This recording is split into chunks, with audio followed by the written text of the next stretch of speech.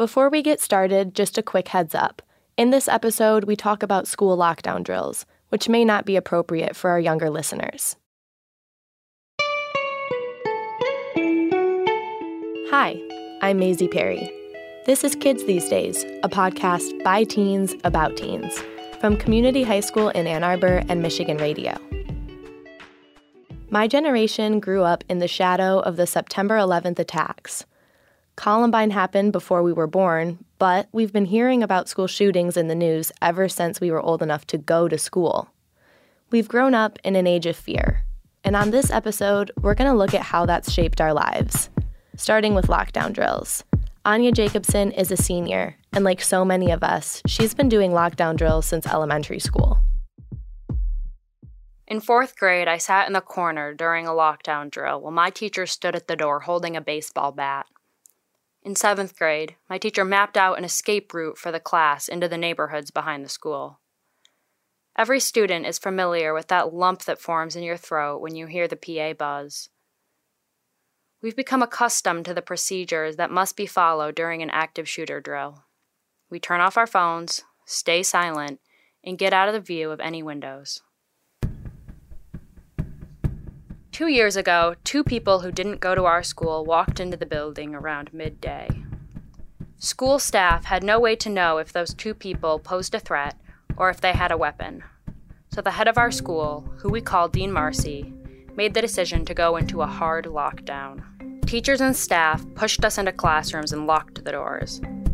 Some teachers stood at the doors holding fire extinguishers to use as a weapon, while students crouched behind them. Kids quickly sent out text messages to each other, to their families. Rumors were flying around about who those 2 people were and why they were in the building. Sitting down to make this podcast, we realized that we never really talked about how scary this whole thing felt. And there were a lot of emotions that we'd been holding in. So we decided we needed to talk about it, for our own mental health. What follows is a retelling of that day from 2 students, one who was inside the school and one who wasn't. We'll start with the one who was miles away from the school during the lockdown. Genevieve Thomas Palmer is a junior now, but when the lockdown happened, she was a freshman at Community. She was in the jazz program, and she and a bunch of other jazz students were on a school trip down to Tennessee. We all go and learn a lot about music. It's a very busy time, but it's also a lot of fun. We also talked to Lacey Cooper, a community high student who was in the building during the lockdown. She was also a freshman at the time. At first, I think everyone was just kind of confused. Community High School, this is Dean Marcy. I need everyone to go to lockdown immediately. When the PA announcement went on, Lacey was in the library with Jerry, the librarian. I wasn't sure if it was actually a lockdown for real or if it was just a drill. It felt different than other times when we were told explicitly this is a drill, but Jerry had just said you need to get back here. It was scary, but I wasn't sure if me being scared was ridiculous or not. I remember we were about to go on this infamous little adventure thing where we walk barefoot blindfolded in the woods, and I remember someone, I think it was a senior named Emily, looked down at her phone and was like, "Guys, there's a lockdown going on at Community." Once we found out that it was definitely not just a lockdown drill, I thought of all of the stories and news stories and articles that I had read and heard interviews about and seen social media posts about. I remember my middle school group chat and everybody was texting hey, we heard that there's a possibly armed person at Community. Are you guys okay? What's happening? And we were all just we don't know what's happening. So I checked my phone to see if I had any notifications about it. I think I had 1 or 2 maybe from my family, but other than that, it wasn't much. And I remember texting my mom, and I told her they think there might be a school shooter here. We're all on lockdown. If anything happens, I love you. And she just texted back, be safe. I love you. And it wasn't just me, like lots of students were texting their parents, like crying. I was crying. I had tears going down my face. And it was just honestly probably one of the scariest things I've experienced. Since my dad is a teacher at Community, my first thought was, is my dad going to be shot and killed? And what if I'm not there? And what if I don't know about it for hours and hours afterwards? Like, what will my family do then? What will it be like to have, like, a single mom being the breadwinner and trying to raise me and my sister? How will I cope if my dad dies? What will I regret, like, telling him or not telling him?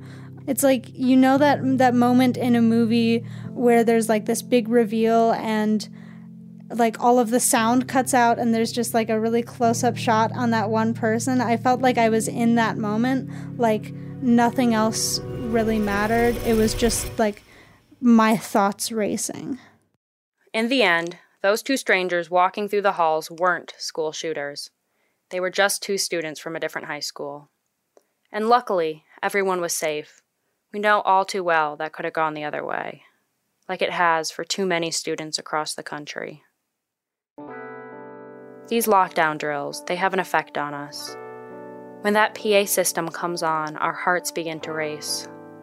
It's just one more thing that feeds into the anxiety we have growing up in this age of fear. There's something different about really being there and feeling that fear that makes you realize, like, oh, this is something that could happen to me, to us. And it was so sudden. It was real.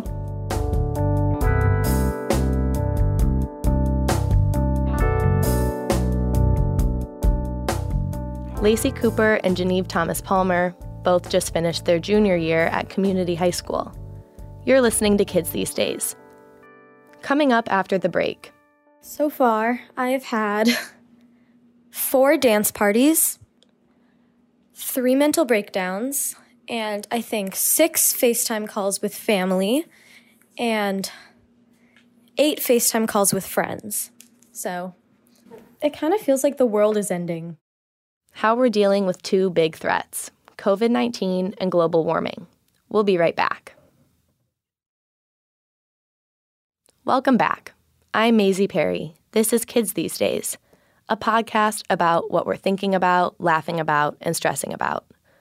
Our generation, Gen Z, has been hit with 2 defining events that will shape our lives in ways we can't even anticipate. The looming threat of climate change and the more immediate threat of COVID-19. Let's start with COVID-19 and some of the questions that have been dominating our thoughts. What if I've had COVID-19 and I don't even know it? Do my parents have it? What if I gave it to someone else? Will things ever feel normal again? More than 110,000 people in the U.S. have died because of the coronavirus. We don't know how all of this will play out. How many more people will die? When will we get a vaccine? When will we ever go to school again? We asked freshman Scarlett London to record a diary to capture what it's like to live with all of this fear and uncertainty. She started recording the day we found out school was put on hold. At the time, it was only for 3 weeks. But we all know how that actually played out. Today is March 12th. I'm Scarlett, and that's my mom. It'll be April 6th before you possibly can set foot back in school. So what are you guys thinking about right now? I'm happy because I don't have to be in school, and it's obviously, like, less stress. But it's also, like, there's so many unanswered questions. Like, am I going to be able to do anything? And camp, too. Like, are we going to be able to go to camp? That's my little brother Malcolm, talking about camp. And this question of whether or not camp would happen this year quickly became one of my biggest concerns. Because this camp, the camp I go to, is special. Camp Interlochen is a Jewish camp in Wisconsin. My dad went there as a kid, now me and my brother go there. It's my happy place, it's where all my friends are. Whenever I feel stressed or sad during the school year, I remember camp, and I feel a little bit better, knowing that there's something to look forward to. Coronavirus put a big pause on that. All these certainties in my life suddenly became tenuous. So I did pretty much all I could do. I waited and tried to adjust to this new normal. All right, it's about 4 p.m. My mom is on another conference call, so I don't want to disturb her. But I just finished all of my homework that's due tomorrow and today. So I'm going to go downstairs and find something to do. Let's see, I could eat. That's always a good possibility. One that I've been taking advantage of. You sure you don't want to play a game? Just food. Just food. I'm just gonna warm up some pasta. But still, it never felt normal. So far, I've had 4 dance parties, 3 mental breakdowns, and I think 6 FaceTime calls with family, and 8 FaceTime calls with friends. So, it kind of feels like the world is ending. So I've been focusing on things I can control, like exchanging letters with friends, going on runs, and driving. So, first thing you do when you get in the car, adjust the seat, adjust the mirrors. Since driver's ed is put on hold, my dad's been taking me out to practice. Dad, I don't want to drive with another car. Stop, it's not funny. We're going to stop at the stop sign. It's fine. They're just driving in the parking lot. Stop at the stop sign. Make sure there's nobody coming. Okay. Well, Dad, I don't want to drive. We're going to turn back. There's another car. Oh my god. You going to wait for them? Dad! It's a work in progress. Being with family has helped a lot during this time, too. I had a bat mitzvah in 2018, and we still have a bunch of leftover kippahs, or kippot, I guess. And so we are folding them up and using them as surgical masks. So we're sewing them right now, and I'm kind of sad because we're ruining them. No. Yes, we are. It's a mitzvah. It's a good deed. In the Jewish tradition, this is repurposing to a higher and better purpose. And I think that our religion approves of this. That's good. I'm sure it approves, but I don't really approve. Well, I guess I approve. That's fine. I'm just a little bit sad. I mean, we're ruining them. So, like I mentioned, I go to a Jewish camp, and that's because I'm Jewish. Judaism has always been an important part of my life, and no matter where I am, I always try to stay in touch with the community. But the reality is, the place I feel most connected to my Jewish heritage is at camp. That's what I mean. This place really means the world to me. Oh my god, I miss her so much. Honestly, I miss all of my friends from camp. That was my friend Shayna, leading a Zoom sing-along my camp put on, while we were all waiting to hear about whether or not camp was going to happen. A lot of these songs are in Hebrew, and they all just bring up so many good memories for me. It's bittersweet. Since coronavirus hit us, I'd been waiting. Camp admin kept going back and forth about when they would make their decision about programming this year. And then they did. They made a decision, and like with everything else, they held a Zoom meeting. The guidelines that the CDC is requiring for us to follow are so restrictive that they will not allow us to run a program that at all represents the Camp Interlochen that we know and love. Without contact sports, that means no tush ball. Being confined. So I guess I'm kind of in shock. I can't imagine not going to camp. The news hit me pretty hard. The rest of my week was spent on FaceTime with camp friends, crying, sharing memories, wondering when we would see each other next. Coronavirus has meant certainties are no longer certain. Plans have changed, questions go unanswered. But sometimes, bad situations can have silver linings. Stop. We're getting a puppy. No, stop, you're kidding. Stop. What? You're kidding. Oh my god. I'm serious. Today was probably, actually for sure, the best day in quarantine ever. So we're getting a puppy. And they've been thinking about it for a while, apparently. But then when camp got canceled, they wanted us to have something to look forward to, I guess. So they told us that we were going to get a puppy. So now it's pretty late, so I'm going to go to sleep. But yeah, it's been a really good day.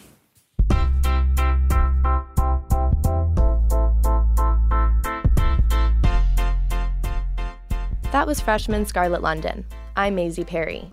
This is Kids These Days. The first half of our lives is already being reshaped because of COVID-19. But the climate crisis will surely reshape the second half of our lives, if we still have a livable planet by then. The immediate threat posed by climate change is on full display in Greenland. Now to Australia, where they're facing those massive fires. Hurricane Maria slamming into the island, and as you heard... Dire warning about climate change. Climate change. Silva Das is a sophomore. She's been living in fear of climate change ever since she first heard about it in middle school.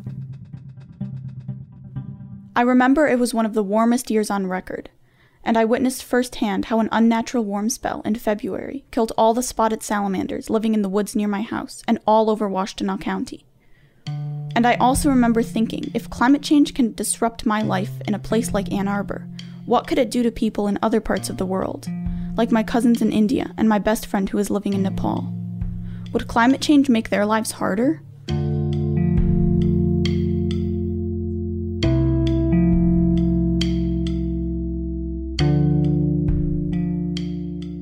Then when I began high school, I realized that I was not alone in my worries. So many other teens were scared too. We're scared because our futures are on the line. Youth are the ones that are going to be living on this planet. We also have a greater stake in this. That is Zainab El-Kolalai. She is 18 and goes to a community college in Michigan. She is also a full-time climate justice activist. This is going to be our planet and our children's planets and their children's planets for the next, well, however long the Earth exists. So not only are we fighting to protect our planet, but we are protecting the vulnerable people on those planets.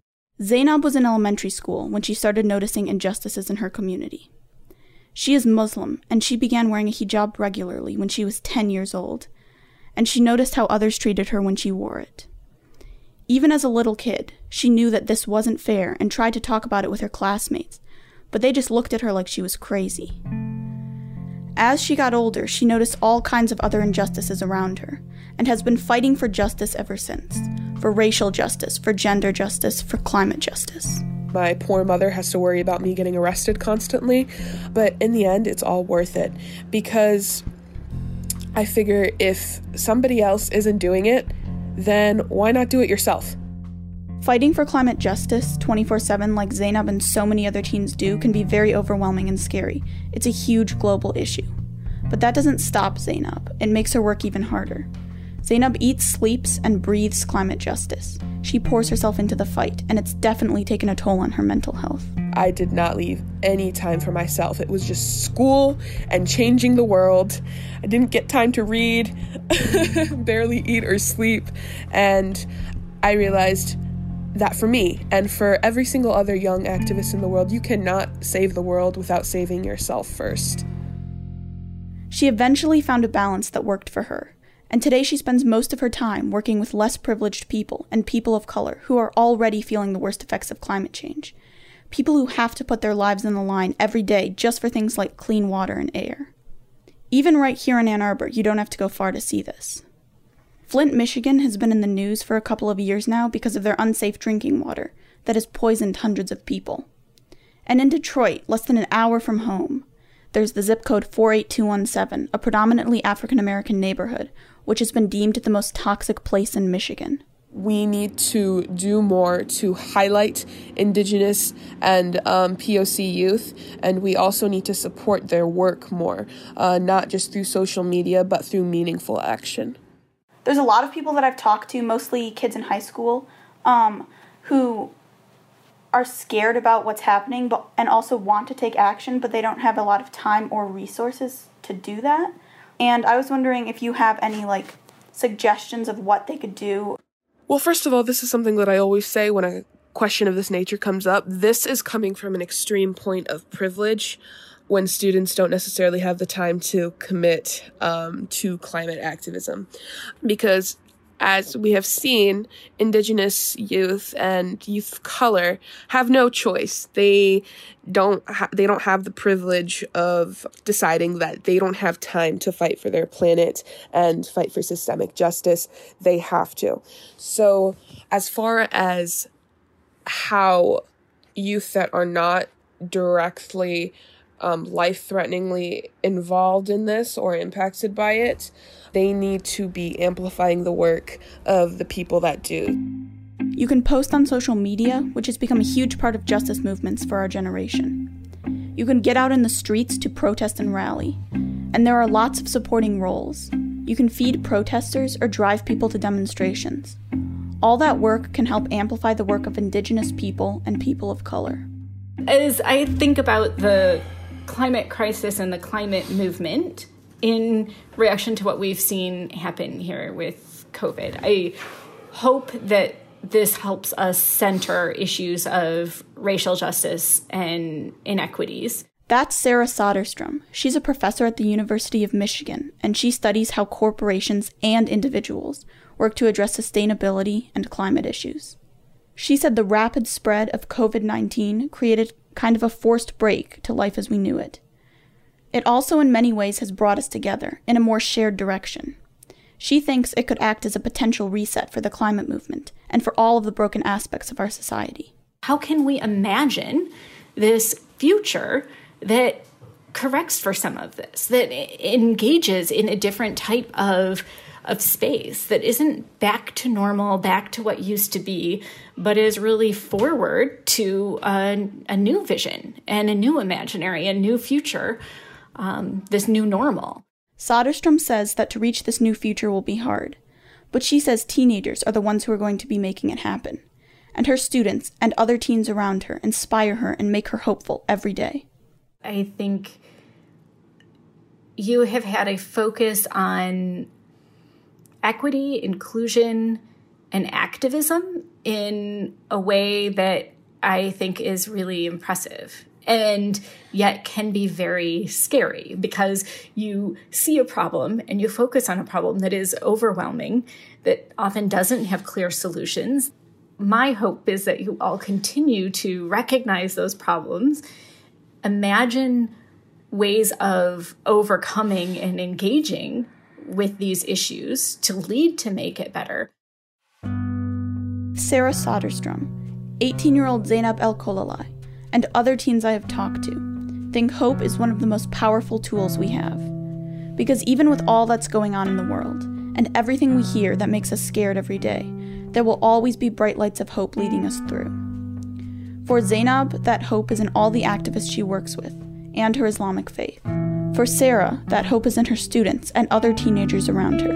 And for me, I find hope and inspiration in going outside to the woods near my house, where my fear of climate change originated, reminding me that this world has so much to offer. So go outside and find that woods, that person, that story that gives you hope and inspiration, and then go out and change the world.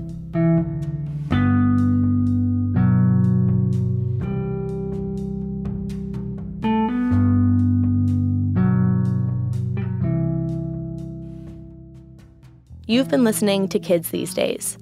On the next episode, we're going to talk about something that so many of us struggle with. People ask me what it's like to live with this constant feeling all the time. It feels like you want to crawl out of your own skin, or like that stomach-dropping feeling you get on a roller coaster, but all the time. What it's like to live with anxiety. Next time on the podcast. Kids These Days is a collaboration between Community High School in Ann Arbor and Michigan Radio. And here are the students who worked on this episode. Reporting by Anya Jacobson, Ava Kaczynski, Ella Rosewarn, Scarlett London, and Silva Doss. Editing help from Jordan DePadova, Maisie Perry, and Ruby Taylor. Jordan DePadova and Max Steiger wrote our theme song. Mia Goldstein created the logo. Additional music by Daniel Bennett and Blue Dot Sessions. Rachel Ishikawa is the senior producer. Jennifer Guerra is the executive producer. Bob Scon is our engineer. This episode was edited by Jennifer Guerra with help from Sarah Hewlett. Thanks to Michigan Radio's Zoe Clark, Vince Duffy, Jody Westrick, Emma Winowicki, Paulette Parker, Katie Raymond, and special thanks to our teacher, Tracy Anderson. I'm Maisie Perry. See you next time.